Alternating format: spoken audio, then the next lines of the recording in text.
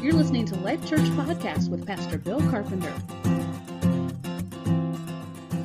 We love this kind of stuff. We love people getting married. We love people having babies. You know, it's just grow the church, grow the kingdom, do whatever you got to do. You know, it's just great. So, yeah, welcome to Life Church. All right.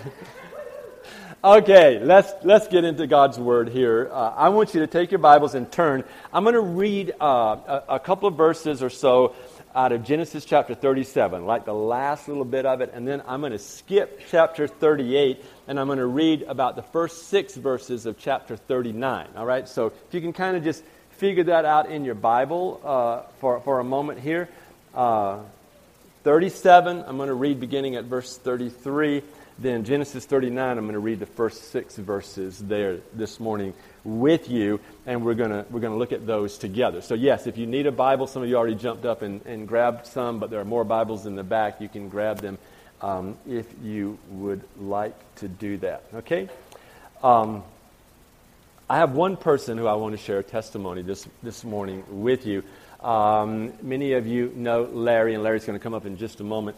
But some of you look at Larry today because you don't always see Larry around the church, you know, and that's partly because his profession is like sort of time sensitive, you know, and so he has stuff going on that he can't remove himself from every once in a while. He's going to explain that to you here. But he's also been through sort of a difficult set of circumstances over the last little while. And so we're going to integrate those two things because the circumstances that he's gone through have had great impact and great effect on his work that he does, his profession. Okay, and I want him to talk a little bit about that this morning. So Larry, would you please come up? This is Larry Schmidt, and he and Jan are members of our congregation, covenant members.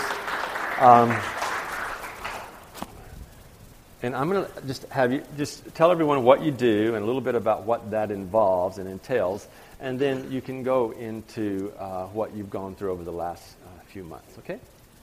Okay, well, I'm a grain farmer over by Parker, and I had heart surgery 2 months ago, not quite 2 months ago, and, actually, I didn't have to hire anybody to really do anything while I wasn't able to do anything for like 6 weeks. So I guess that shows you how much work a grain farmer does in the summertime.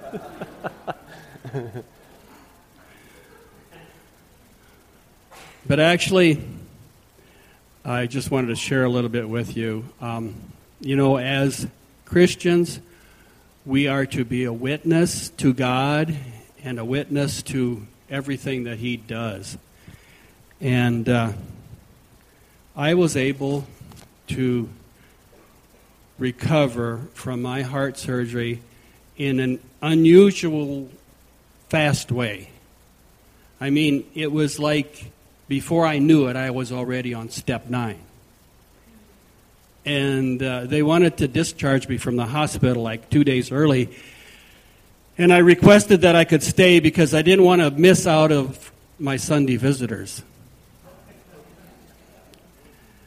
And it wasn't anything that I did, and it wasn't anything about me, but it was all about you people.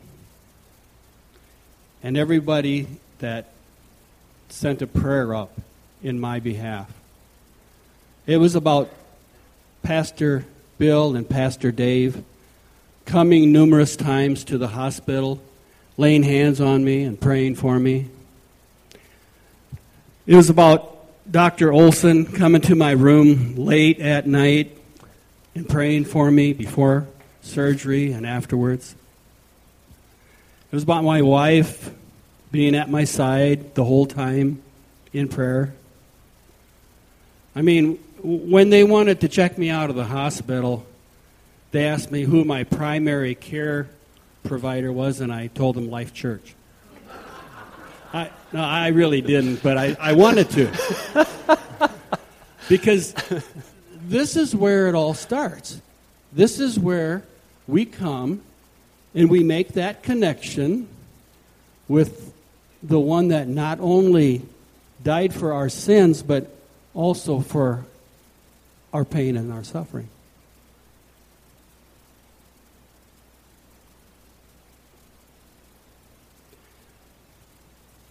We have this prayer team that comes up and prays for people at the end of the service. And the reason why they do that is because it really works.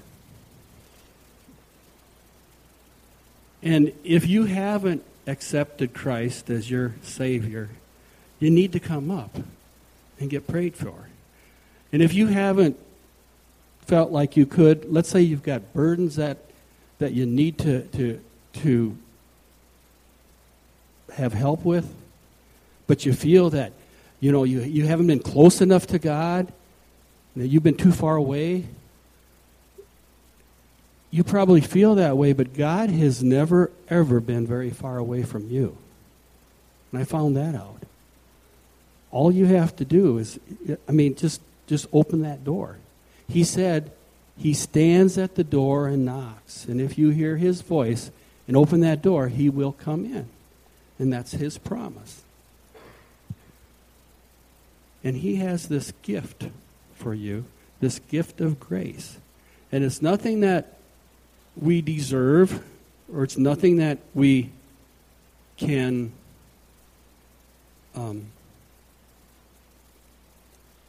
earn, but it's just there for him to give to us. And if we accept that, we can live this abundant life through him. And I'm finding that out after all of this. Thank you. Thank you, Larry.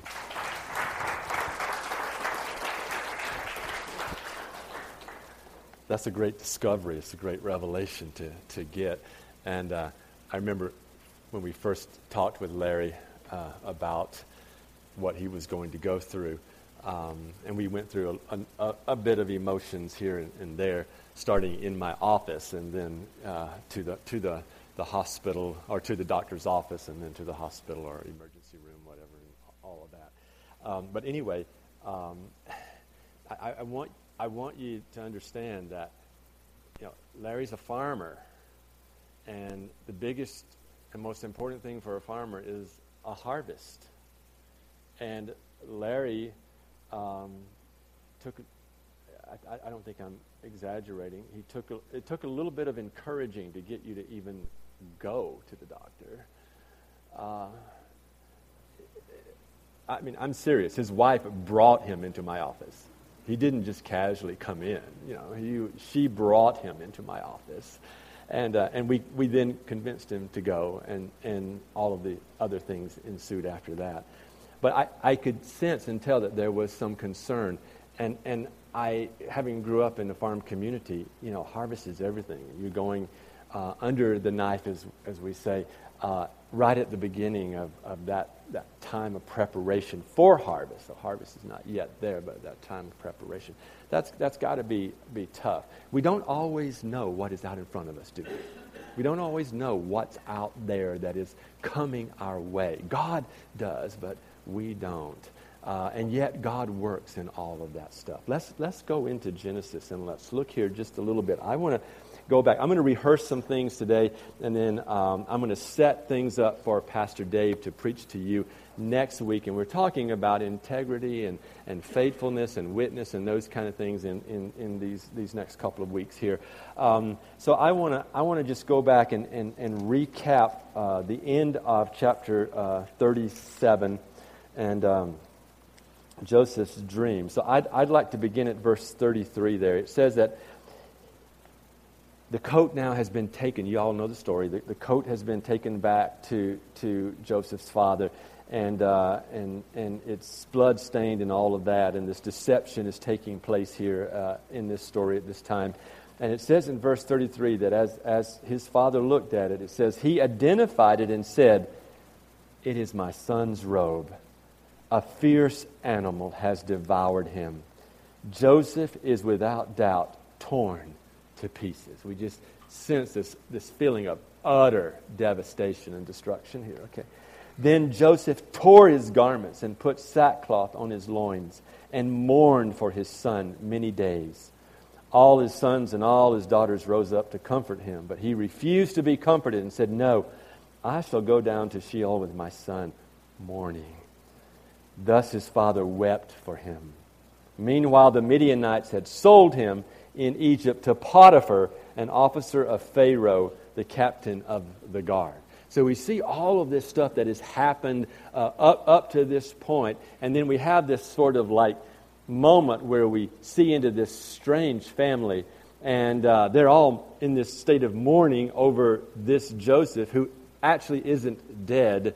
And then we get the rest of the picture. There's sort of this shift, if you will, and there's another vignette here, and it says that he is now being sold in Egypt into the house of Potiphar, who was an officer of Pharaoh. He was the captain of the guard. So everything shifts dramatically here in terms of where this young man is set down, so to speak, where he is put, if you will. All right? So given that, we're going to skip over Judah and Tamar in chapter 38, and let's go to 39. The key emphasis in 39 is the dynamic between Joseph and Potiphar's wife, yes. But I only want to take you to that point, and that's sort of the cliffhanger today, is that we're not going to really talk about Potiphar's wife and what happened between her and Joseph, but just this interim that gets there, and go back and pull some things out of these first events in Joseph's life here, Will. Okay? So, chapter 39, beginning at verse 1, it says, "Now Joseph had been brought down to Egypt, and Potiphar, an officer of Pharaoh, the captain of the guard, an Egyptian, had bought him from the Ishmaelites who had brought him down there. The Lord was with Joseph, and he became a successful man, and he was in the house of his Egyptian master. His master saw that the Lord was with him, and that the Lord caused all that he did to succeed in his hands.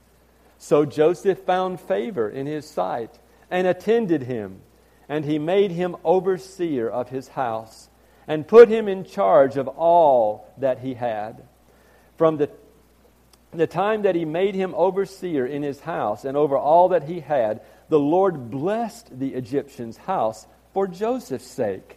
The blessing of the Lord was on all that he had in house and in field. So he left all that he had in Joseph's charge, and because of him, he had no concern about anything but the food he ate."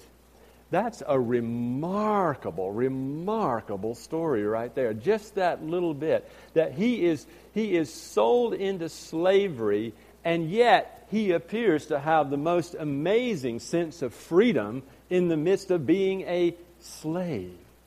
And not only that, how many of you think of the word slave and you have a very positive thought? It's very unfortunate, because many slaves who were sold into America were actually wonderful people. And many of them came to know Jesus and were Christians and faithful praying people. And even after their emancipation, some of them stayed in the places they were in and lived indentured to other people. Wonderful, wonderful people. And yet a lot of times we have this idea that someone who is a slave is in some way a lesser person, or maybe not even a person. Certainly a lesser person. Or they in some way can't be trusted or something like that. You know? And this is still true in some other countries. All right? Now, hopefully we are beyond that here. And yet things rise up even in America, and we see things, and thank God for the church that has addressed this in some amazing, challenging ways. But here's what I want you to understand. Here is a young man who really there's nothing known about him but what he does in this house. This is all that's known about him. This is all they are seeing. This is all they're perceiving. They don't have a history of this young man. They don't have an understanding of where this man came from. If they knew his brothers, they would probably have much more concern. But here he is, and he's being blessed. He's enjoying the benefit of the Lord in this house, to the point that it says Potiphar has absolutely no concern about anything other than the food that he's eating. What trust! And certainly this trust has to speak to us and say to us, what an amazing level of integrity this young man has exuded here. This is absolutely outstanding that a young man who is a slave has proven himself in these dire circumstances in such a way, not becoming a victim and not blaming everyone else, but just doing what he is given to do at such a high level of integrity and with such a sense of responsibility that he is now at the top, so to speak. Now, be careful, because this is where we're going to sort of bring you to the cliffhanger. He's at this top of the ladder, so to speak. He's worked hard. He's proven himself. He's risen up all through the ranks here, so to speak, in Potiphar's house. And he's well thought of and highly respected and deeply trusted. And usually when that happens, there's a dangerous place, because sometimes there's a deep fall. I remember a man praying for me one time, and he said, I want to pray for you. He says, I feel like you're just a spiritual skyscraper. And he said, I just want to affirm you. I just want to say that to you. I just feel like you're a young man, and but I believe that you really love God. So spiritually, you're just a real skyscraper. This is just right after 9/11, and he laid his hands on me and he says, but always remember 9/11. He says, the taller the skyscraper, the more likely the target. And there's something about, as we rise to places of success, we benefit from the Lord's blessings. We find ourselves in precarious places as targets of the enemy in some way. And I think we find that in this man here. But there's some amazing things that I want to talk about for a few minutes to get us to where we look at that and we see God in this, okay? Mark Twain said once, he said, there are two great days in a person's life: the day we are born and the day we discover why. And I think that's some of the search that a lot of us have, isn't it? I think there's probably three great days. There's the day you're born, and then there's the day that you're really born, where your eyes are open to see Jesus and your need for Him, and you accept Christ and all of that. But there is this sense of, I'm born and I need to understand why I was born. And so we wrestle with that. One's easy. It's just a date on the calendar. Mine is May 12th. That's my date, my birth date. I know that date. That's a given. But then there's this other one that's not so easy, and it's definitely not a literal date at all, probably, but it's an amount of time. And that's the moment that we finally figure out, if you will, why God put me on the planet. It's the reason. What is the reason? What is the reason that I've joined like 7 billion other people on this ball of dirt floating through space? I need some understanding. I want to know that. I want to be able to work with that. All right. And often I think it takes a long time, a lot of discovery, if you will, to understand why you're born. But sometimes it may happen suddenly. There may be some certain things that it's like aha moments, and you get it. You're like, oh, all right, this is it. Okay. Let me take you back just a little while ago. I'm running the Chicago Marathon next Sunday, and so I've been on the internet reading about Chicago, and there's just these unbelievable security measures there. I'm going to have to get up at like 4 a.m. And go down to the park to be able to get through all of the security to be able to run the marathon by 7:30, or to be at the start line at 7:30 to get in. And there's all these restrictions of what I can have and I can't have and all that kind of stuff. And there's a reason for that, and that basically is Boston. Boston is the reason for that. April 18th, Sean Collier, you may remember the name, you may not. He was assigned as a police officer to an intersection on the campus of the Massachusetts Institute of Technology in Boston. 3 days earlier, 2 bombs had gone off in the Boston Marathon, right? 3 people were killed, over 250 injured. Massive manhunt. Everybody's looking for the ones who had the bombs, all right? Thursday evening, authorities had tracked the bombers to this area right around MIT, right on the campus, literally, okay? And they believed that sometime right around 10 p.m., these two bombers crept up on Sean Collier's police car, his patrol car, and they shot him 5 times, killed him. He was pronounced dead at the hospital. Sean was 27 years old. Why am I telling you this? To get to this point, and that is that the statement was posted immediately on the university website. The MIT police chief said on this post, he said, Sean was one of these guys who really looked at police work as a calling. And then he makes the statement, he was born to be a police officer. He was born for this, born to be a police officer. I can't imagine his family thinking that there's a finer tribute to him than that to be posted on the web for people to read about a man who died in the line of duty. And I think we can think about this in a lot of different variations. You know, we think of different people and we say, well, she was born to be a mother. He was born to play basketball. She was born to be a politician. He was born to be a soldier. He's a born leader.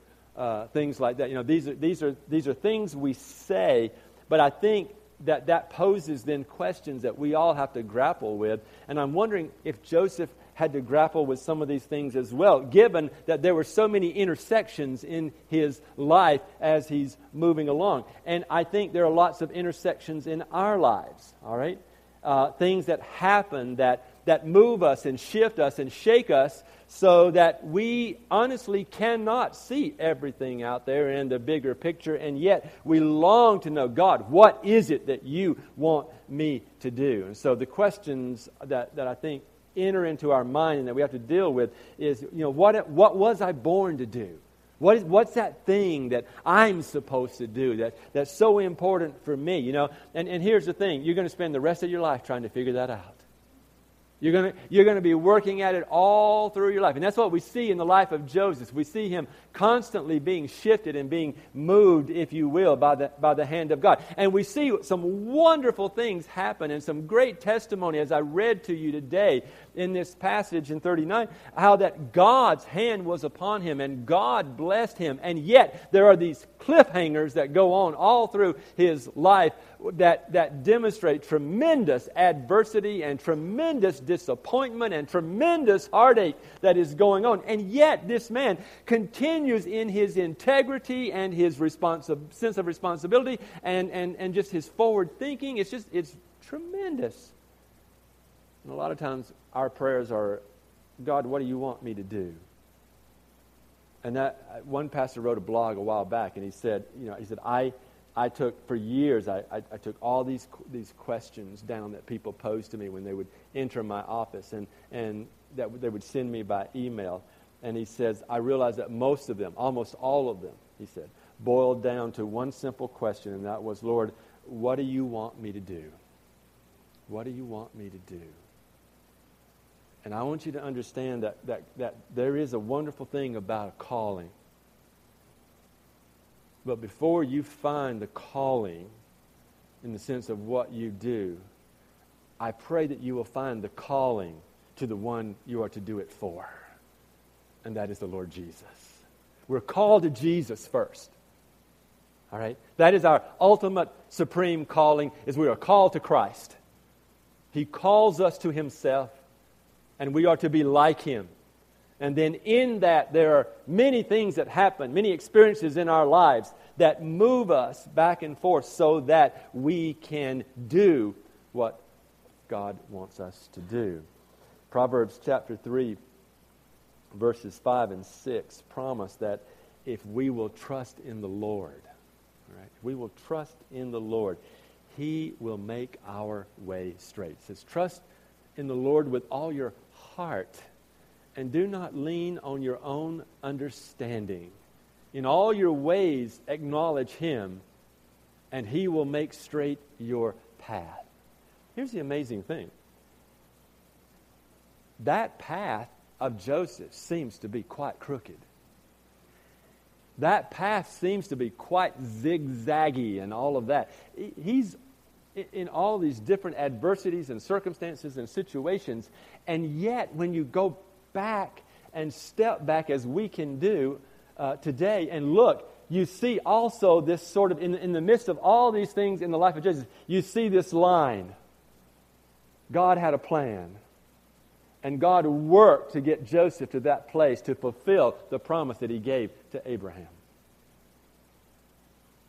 That his descendants would be a blessing in the earth. So based on this story of Joseph, on the life of Joseph here, I want to lay out 7 things here that I think are big things for you to look at and consider about God's guidance in your life. All right? And here, let me just list them for you. I'll try to do it slow here for those of you who want to write this down, okay? But you can go back on the podcast maybe and get it as well. Number 1, God can put you exactly where He wants you to be. God can put you exactly where you want to be. You know what? You don't have to be frozen. You don't have to be static. You don't have to hold back. Step out. Step out and begin to do something for God, because God will get you where He wants you to be. I love this passage in 39 where it says, Joseph had been brought down to Egypt and Potiphar. All right, Joseph didn't just wake up and say, oh, you know what? I think I want to go down to Egypt. And I want to be in the house of a man called Potiphar. That just sounds sweet. No, he was brought down. He was brought down by, in essence, enemies. Individuals that had ill gain and ill intent. And it was at the hands of his own brothers. Yet he was brought down. And the sense for us is that God brought him down. And God will put you where you need to be. All right? He can put you exactly where He wants you to be. He can arrange all the details years in advance. It's no accident that Potiphar became head of the guard for Pharaoh. And so it didn't just happen by chance that some Midianites happened to be passing by the way of the brothers. It didn't happen by chance that they left Shechem and went to Dothan because they wanted to graze the flock in a different place. And there happened to be cisterns there that you could throw a young man down into. God is at work in the midst of all of these things. He can arrange all the details years in advance. He can open doors, number 3, and seem to shut them tight if He needs to. He can open doors that appear to be shut so tight that they can't be opened. God can remove any obstacle that is put in your way. Folks, if you think and see and view yourself as a victim, that is what you will be. But if you will understand who you are in Christ and live out of that identity, you'll never walk in a victimized state or mindset. He can take your choices and He can fit them into His plan so that you end up in the right place at just the right time. And this is Joseph. He's right there, right where he needs to be. And God is blessing him. But there are also going to be opportunities where the enemy is going to come in. All right? Now, these are for you. Listen, He can even take mistakes and bring good out of them. He can take mistakes and bring good out of them. He can take tragedy, adversity and such, and use it for your good and His glory. If you can integrate these 7 into how you are viewing life, I think it can just shift you dramatically, even in your ability to be grateful to God for what is going on around you. And maybe even what you are going through. In Proverbs chapter 16, verse 9, it says that in the heart a man plans his course. In his heart a man plans his course. But the Lord determines his steps. Like Joseph, we need to have dreams. Like Joseph, we need to have these wonderful dreams and visions of life. And we need to see what God might do through our lives. Because He can open shut doors that are closed so tight. So the question is, why were you born? Why were you born? What is it that God is trying to do? And some of you are going to find out some of that maybe early on. Maybe there's an early calling in your life. Oftentimes that revelation doesn't come until later in life. Some of us will see it before others will. Some of it will see it in you before you do. And they'll be able to sort of help you to understand it and see it. All right? Oftentimes, though, the circumstances of life will reveal it to us. All right? Oftentimes, others may sense your purpose before you do. And I think that Joseph fit that last category. He never knew his purpose for many years until well into his adult life. And it was only after a real, series of events unfolded. Most of them, by the way, outside of his control. All right? Most of them outside of his control. Many of them painful, quite painful. But then the plan of God begins to unfold for him. Let's rehearse it just a little bit. This is the story of Joseph, all right? Joseph, son of Jacob, son of Isaac, son of Abraham. He was born to a slave to save his family.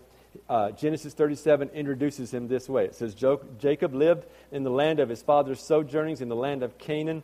And these are the generations of Jacob. Joseph, being 17 years old, and he was helping to pasture the flock with his brothers. All right, that's how it starts. Okay, so he's 17. He's working in the family business. He doesn't have a clue about his future.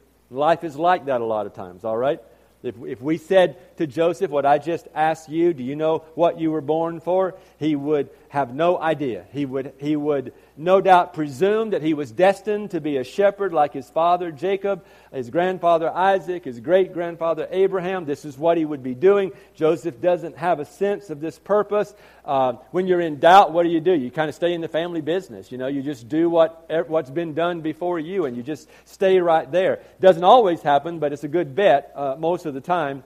And so this would probably been his first guess. He would just be there, all right?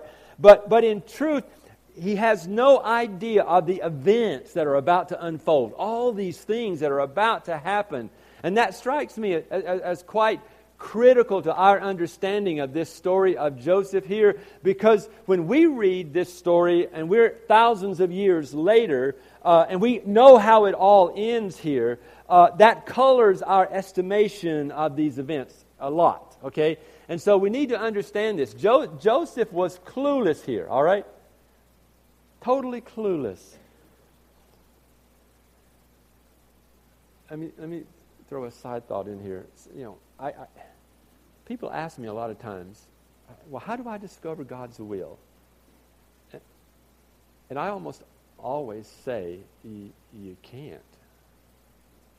And then there's this dismay, this horrible look on people's faces. But I don't think you can just discover the will of God. It's just like boom, there it is. For most people, that just doesn't happen. For most of you, you don't just automatically know that this person's going to be your spouse. I mean, you hear that once in a while. Yep, I saw her. I drove up to the drive-in. I took one look at her on them roller skates, and I knew she was going to be my wife. And that was it. 3 months later, we were married. 9 more months, and we had our first young'un. Whoo!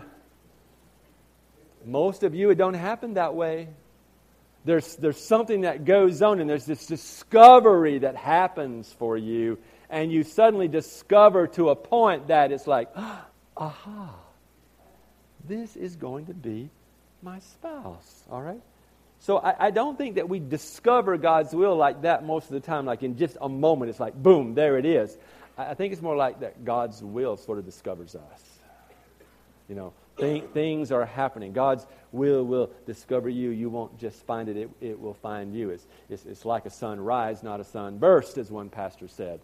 It's not like, boom, there it is, and it's all this bright light, and it's you got it. It's the revelation of God. It's really not like that. It's more like that the sun rises over the horizon, and it's not so much that you see the sun rising, All right? But because the sun is rising, you see clearer.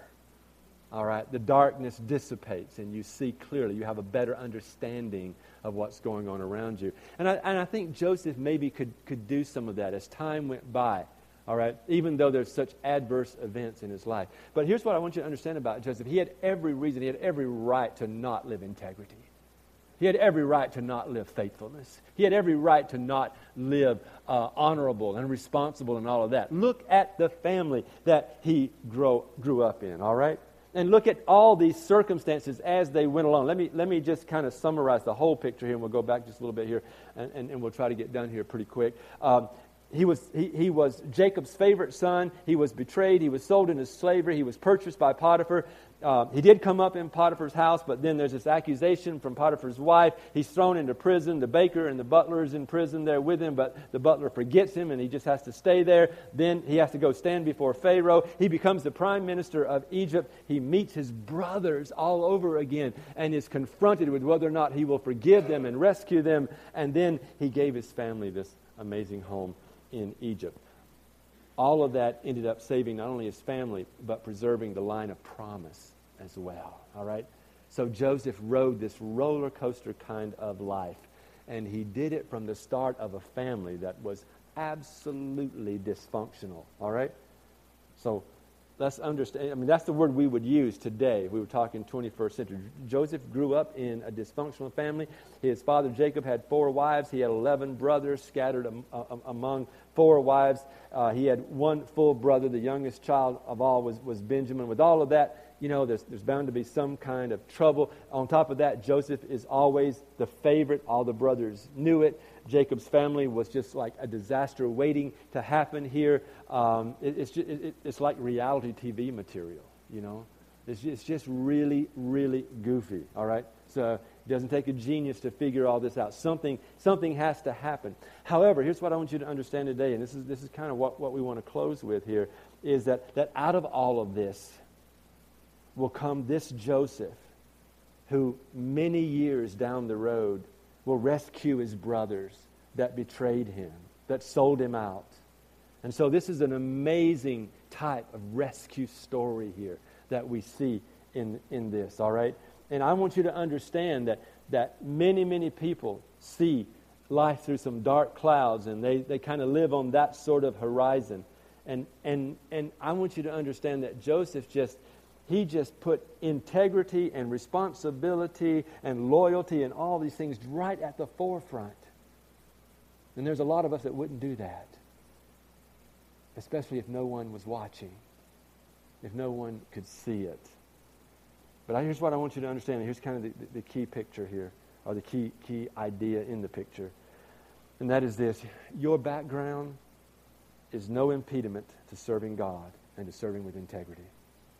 Doesn't matter what you come from. We got people in here from broken families. We got people in here that are fresh out of the prison system. We got people in here who have been sexually abused as a child. We got people in here who have been addicted to drugs and alcohol. We've got people in here who just are dealing with a lot of inferiority and rejection and abandonment and all those kinds of things. And a whole lot of this stuff started way back when.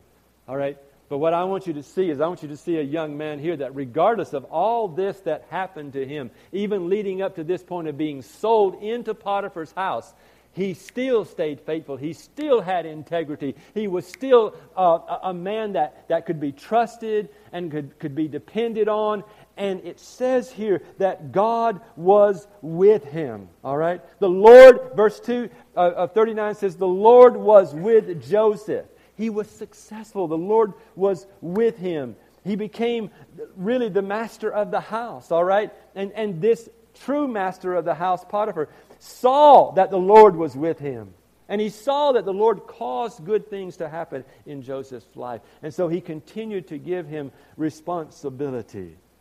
All the way to the point in verse 6, it says that everything was in Joseph's charge. And because of him, Potiphar had no concern about anything but the food he ate.